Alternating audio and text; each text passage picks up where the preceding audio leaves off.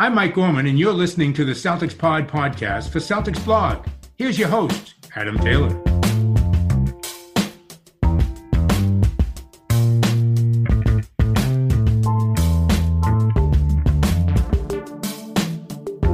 What's up, everybody? Welcome back to the CelticsPod. A little bit later on a release today, but it's going to be more than worth it.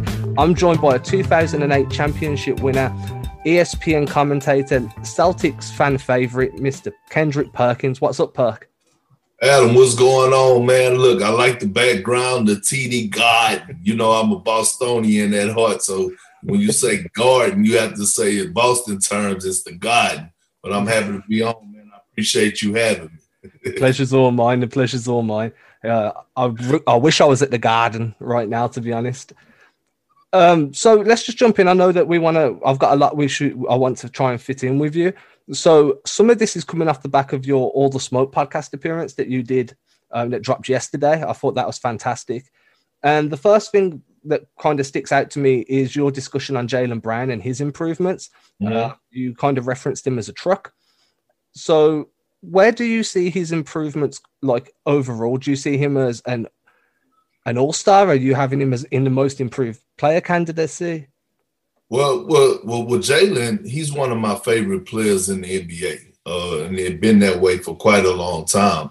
I knew he was a mature individual when he first came into the league as a rookie. You know, he turned down the slam dunk contest and said that he needed to work on his game and get ready for the postseason. And right there, that caught my attention. I said, no, this guy's been here before. He has an old soul. And with that being said, every single year he's gotten better. I thought last year he should have made the All-Star team. He's one of the best two-way players in the game today. And when you look at him this year, coming into this season, I had him as my most improved player, and I still think he's going to win it. But when you watch what he did last year in the bubble, in the postseason, he was arguably the Celtics' best player and most consistent player. And so coming into this season, with Gordon Hayward leaving, Kemba Walker being hurt, I said people are finally about to realize what type of talent and how good of a player Jaylen Brown really is, because he's a young stud.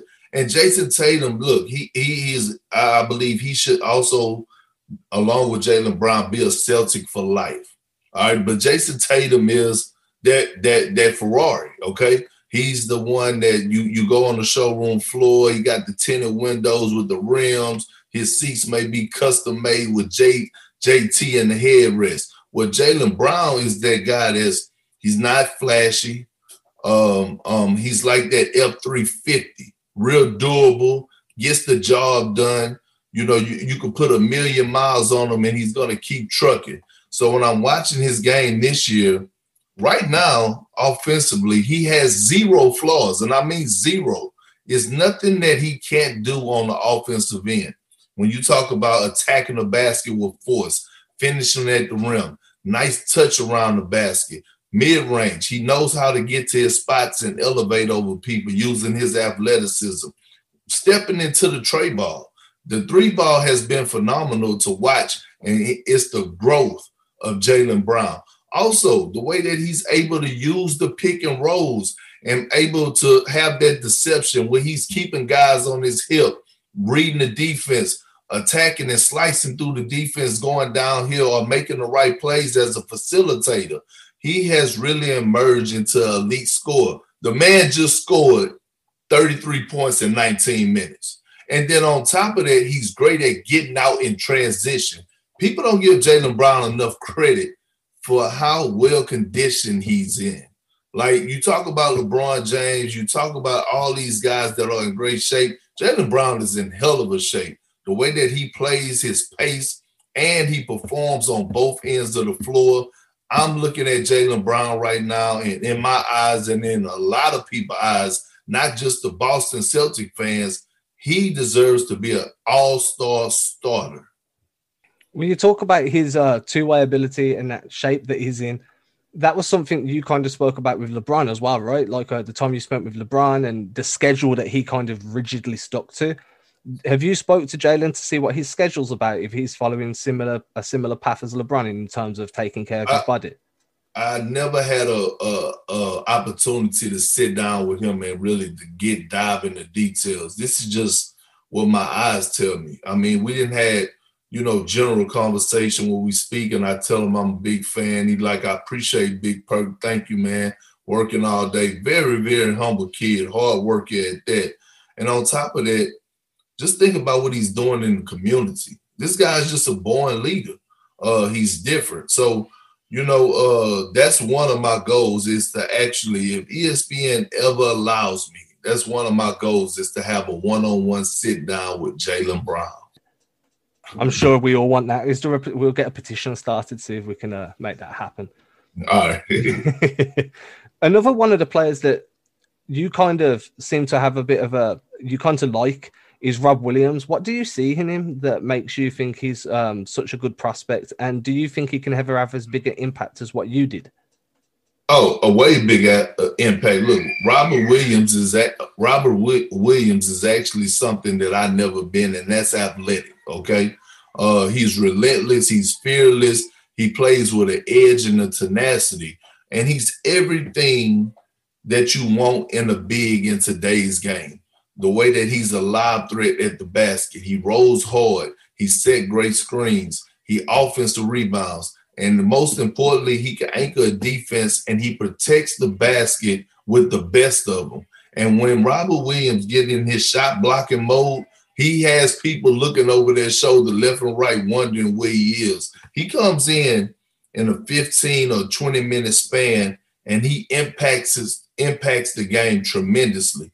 And the thing that I love about Rob is hard for a young player to stay professional, but he does just that because he has two veteran guys that are playing his position, and Tristan Thompson and Daniel Tice, and Rob is always ready when his number is called. He's flashed some facilitation as well, right, from the high post. Do you think if he can kind of continue to expand that and develop more short role facilitation that he could end up becoming the starting center by the end of the season? I strongly believe that. I still think that Rob could still work on his body. I feel like he could actually get more defined because he has that body type. But it's just all about getting reps, learning the game and being in those moments, those crucial moments in the fourth quarter when it's a possession by possession game. And that way he could learn where to be. And the only way that's going to happen if Brad allow him to learn through his mistakes. But right now he's playing phenomenal. And I can see him being the starting center in the near future for the Boston Celtics. And when you mentioned Brad allowing him to play mistakes, that kind of segues perfectly into the next question I've got for you. On All the Smoke, you had a moment where you were talking about Stan Van Gundy's fit with the New Orleans Pelicans and how you would have preferred them to take a hit at one of the younger coaches, a Sam Cassell or somebody in that mold. What do you think the modernized NBA coaches, the new school, do differently to the old school? Well, it's just being able to relate with your players. It's just Stan has an old school mentality, and it's a different generation right now. Like when you look at guys around the league, it's just different. The social media, the fashion wear, you just have to adapt to them. Even the great Greg Popovich came out in the interview and said, you know what? I have to adjust to the players now. I have to come out of my comfort zone and let them rock out. Meaning, it's no more running sets. It's no more coming down running set offense. No, the game is pace, ISOs, and let guys go to work. The only thing that you need a coach and harp on is making sure guys know what to do defensively. And when you watch Tom Thibodeau, who had been away from the game for 2 years and had a chance to reevaluate himself, okay, and learn and say, you know what? Offensively, I got to take a back seat and let guys just do them. But I'm still going to be one of the best defensive teams in the league today. And right now, you can see the separation of the two because the Knicks are doing way better and playing way inspiring winning basketball than the New Orleans Pelicans. And I strongly believe that, and there's no diss to David Griffin because I'm a huge fan of Griff. I just thought that he should have went younger and got a youngster to come in with that young group that he has. So with the new coaches allowing it to kind of flow more and allowing that ISO and high pick and roll, how much stock do you put in the title of a player development coach? Do you think coaches have a big impact on player development, or is that more just comfort throughout years in the league and what they do in the off season? Well, player development is huge. You got to have great player development coaches on your sideline. And I think that's what separate Boston from a lot of young other organizations is their player development. You got to teach these guys what to do for us, putting them in position to be successful, making sure they work on game moves and not working on things that they're not going to do in the game. And so that's a huge thing. Like right now, it is so key and it's so important to make sure that the New Orleans Pelicans have a player development coach that strictly deals with Zion. Not saying that they don't, but I mean, really taking his game to another level where it's like Zion. I know you like to do this, but with your size, with your strength, with your athleticism, if you do this, your numbers will be better and we will win more games and we will be able to play you more minutes. You see what I'm saying? So do you think it's more to do with the position the coaches put them in and then allowing the players to go away during the summer and work on the moves that they've been shown to develop over the course of the season? Absolutely. And that's why I'm a strong believer in you got to be careful of who you work out with in the offseason. If you're going to go hire a personal trainer that's going to work, a development coach that's going to work you out, don't have them working you out, dribbling through cones and working on your handles if you're not going to do that in the game. You got to hire someone that's going to work you out, that's going to translate over to what you're going to do in the game of basketball. And so with that being said, if you can't find anyone, just use the same person that's in the organization to come meet you and come travel. And I think it would nip everything in the bud. That was pretty much everything Celtics related. Just before we move on to the Lakers, the last thing I wanted to kind of press you on a little bit was Grant Williams. He's struggled to start the year. Mainly he's been playing at the 4, and the best stretches we've seen from him this season and last was as a small ball 5. How do you think he fits into the Celtics rotation now because of the 3 bigs that are already consuming all the rotation minutes at that 5 spot? Well, the thing about Grant Williams is defensively he's positionless, okay? That means, in my opinion, he could guard 1 through 5. He's strong enough. He's athletic enough to get the job done. And you have to simplify the game for Grant, meaning, hey, look, you're out here to make an impact with your energy on the defensive end, be physical, rebound, take charges, block shots. And on the offensive end, I want you doing dribble handoffs. I want you going to get offensive rebounds. And most importantly, stretch the floor. And when the ball comes your way, especially in the corner 3, you got to be able to knock down shots. If I'm Grant Williams right now, early in my career on the team that he's on with the Boston Celtics, if I'm him, I will be watching a lot of film on PJ Tucker. That's a great comparison. Would you say that's where Grant's ceiling is of development? Like that's the player he should be aspiring to be? Well, for right now, because that's his role. That's his role on this team. Now, Grant, you continue to get better. I'm not saying that because he still have room to improve and he can offer more. It's just not right now. But your role right now is to be a PJ Tucker for the Boston Celtics. Tomorrow, I know you're going to be with Cassidy Hubarth hosting Hoop Streams Primetime, ESPN's 30-minute digital NBA pregame leading into the NBA Saturday Primetime on ABC. I know you guys will be joined by special guests leading up to the rivalry game, and the show will stream on ESPN Twitter, Facebook, YouTube, and the ESPN app. How are you feeling about this upcoming game as a guy that's played against the Lakers in multiple rivalry games?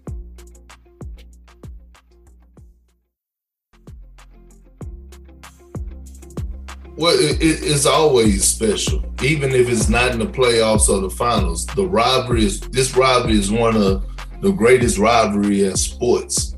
And when we're able to do the pregame on a digital network, which is kind of translating from TV to digital, everybody has their phone in their hands and stuff like that, or everyone is probably not at home at the time, so they could download it on the ESPN Plus app and watch it and check it out, or their Twitter feed. But when you look at the rivalry and you look at now currently where these two teams are, the Celtics, the Lakers, I mean, both of these guys, you have a dynamic duo. To me, you have two of the top three duos in the league going against one another. Jaylen Brown and Jason Tatum versus LeBron James and Anthony Davis. This is must-see TV, in my opinion. And I think it's going to be a hell of a game. I don't feel like it's going to be a blowout. I don't know who's going to win the game just yet. I haven't made a prediction, but I know it's going to be a movie, and you got to get your popcorn out with extra butter. And if you like to add extra salt on there, be my guest. One of the with the Lakers, for me, it's their bench depth that makes them such a strong unit. And that's something that the Celtics are still trying to figure out. They like to stagger Jason Tatum with their second unit. And so we've seen them start to do that with Jaylen Brown as his ability to create out of the pick and roll has improved as well. What would you say the primary matchups will be for the Celtics on that bench unit? Well, here's the thing. Right now, Brad, this is the second game where Brad has his full roster back without having P. Rabbit as Peyton Pritchard. But when I'm talking about full roster, I mean the big three, Kemba Walker, Jason Tatum, Jaylen Brown. And so now I think Brad has to figure out how to stagger those minutes, okay? And then you have to realize you got a guy like Jeff Teague. You gotta make a decision. Am I gonna start Tristan Thompson and bring Daniel Tice in off the bench, or vice versa? Because right now I feel like Brad is experimenting and he's playing three centers in a game, which is okay sometimes, but you can't do that all the time. So I'm looking at guys. Semi Ojeleye, in my opinion, has done enough to crack the rotation. I strongly believe he should be in the rotation, but Brad will figure it out. He's going to figure it out, but it's hard for him because Kemba is on a minute restriction. So you got to make sure you be mindful of that. I believe Jason Tatum might still be on a minute restriction. You got to be mindful of that also. So, Brad will do what he needs to do his homework, and he'll have those guys ready to play come tomorrow night. You mentioned that sometimes he's got three bigs on the floor, and one of the things he's done for the majority of the season now has ran with that two big lineup.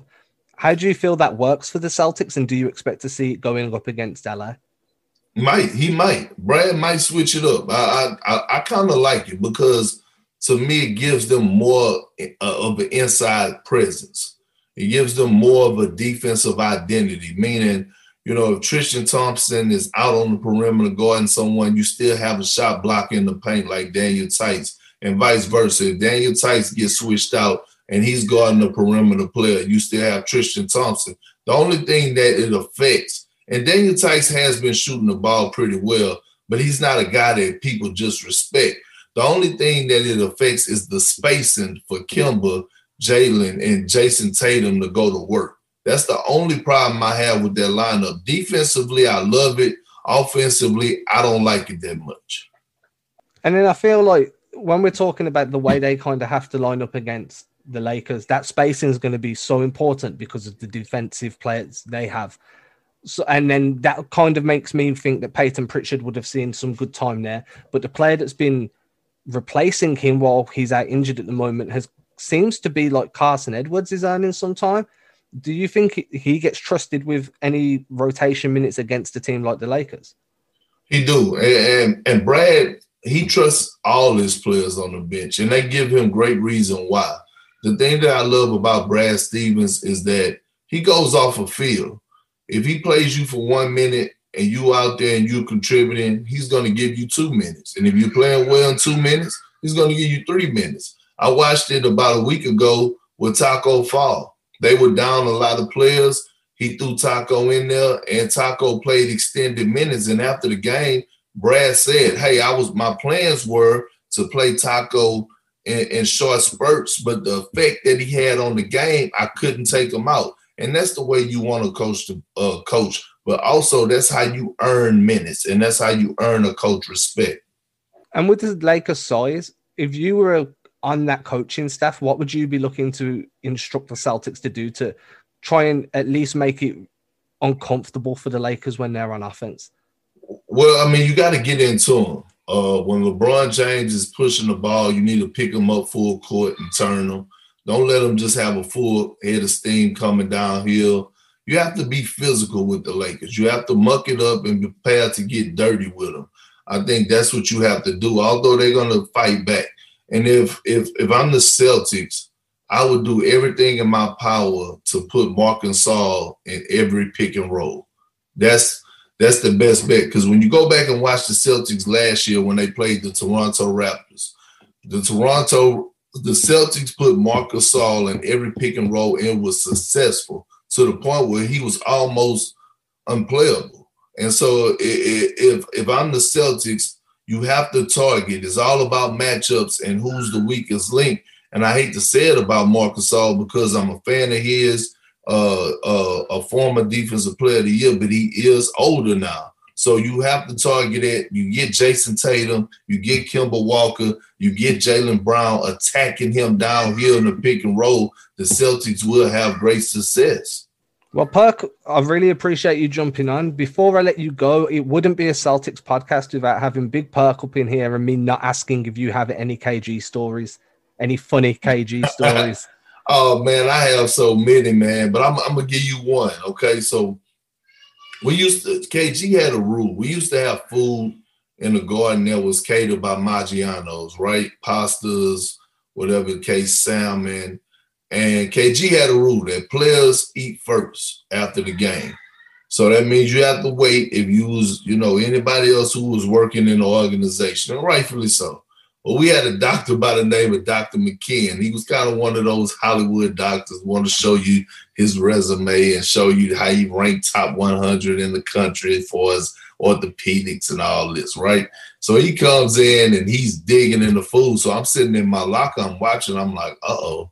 So KG comes in, he got his towel wrapped around and he stands over him from behind. Dr. McKeon don't even know he's standing behind him. He's like, so Dr. McKeon turns around, look up. He like, didn't I tell you, MFer? Didn't I tell you? Nobody eat but before the players. Give me this plate of food. Takes the plate of food and throws it straight in the trash can. Says, don't let me see you do it again. It was just a classic, so funny, but it was also like, oh, did he just do that? Could you imagine how intimidating it is to have KG over you as well? Yeah, just a 7'1" guy still sweating and just, just growling and foaming at the mouth, just standing over you while you just trying to get you a little plate of lasagna. You ain't hurt nobody, KG. Right, guys, make sure that before the game tomorrow, just remember that Perk will be with Cassidy Hubbard hosting Hoop Streams Primetime, ESPN's 30-minute digital NBA pre-game show leading into the NBA Saturday primetime on ABC. They'll be joined by special guests leading up to the game, and as the show will be streaming on ESPN's Twitter, Facebook, and YouTube feed, plus the ESPN app, there's no reason to miss out on this excellent start to the game. It's going to be a movie. Guys, you can catch us again on Monday. Perk, thank you very much for joining me today. I appreciate it. Thanks for having me. My pleasure.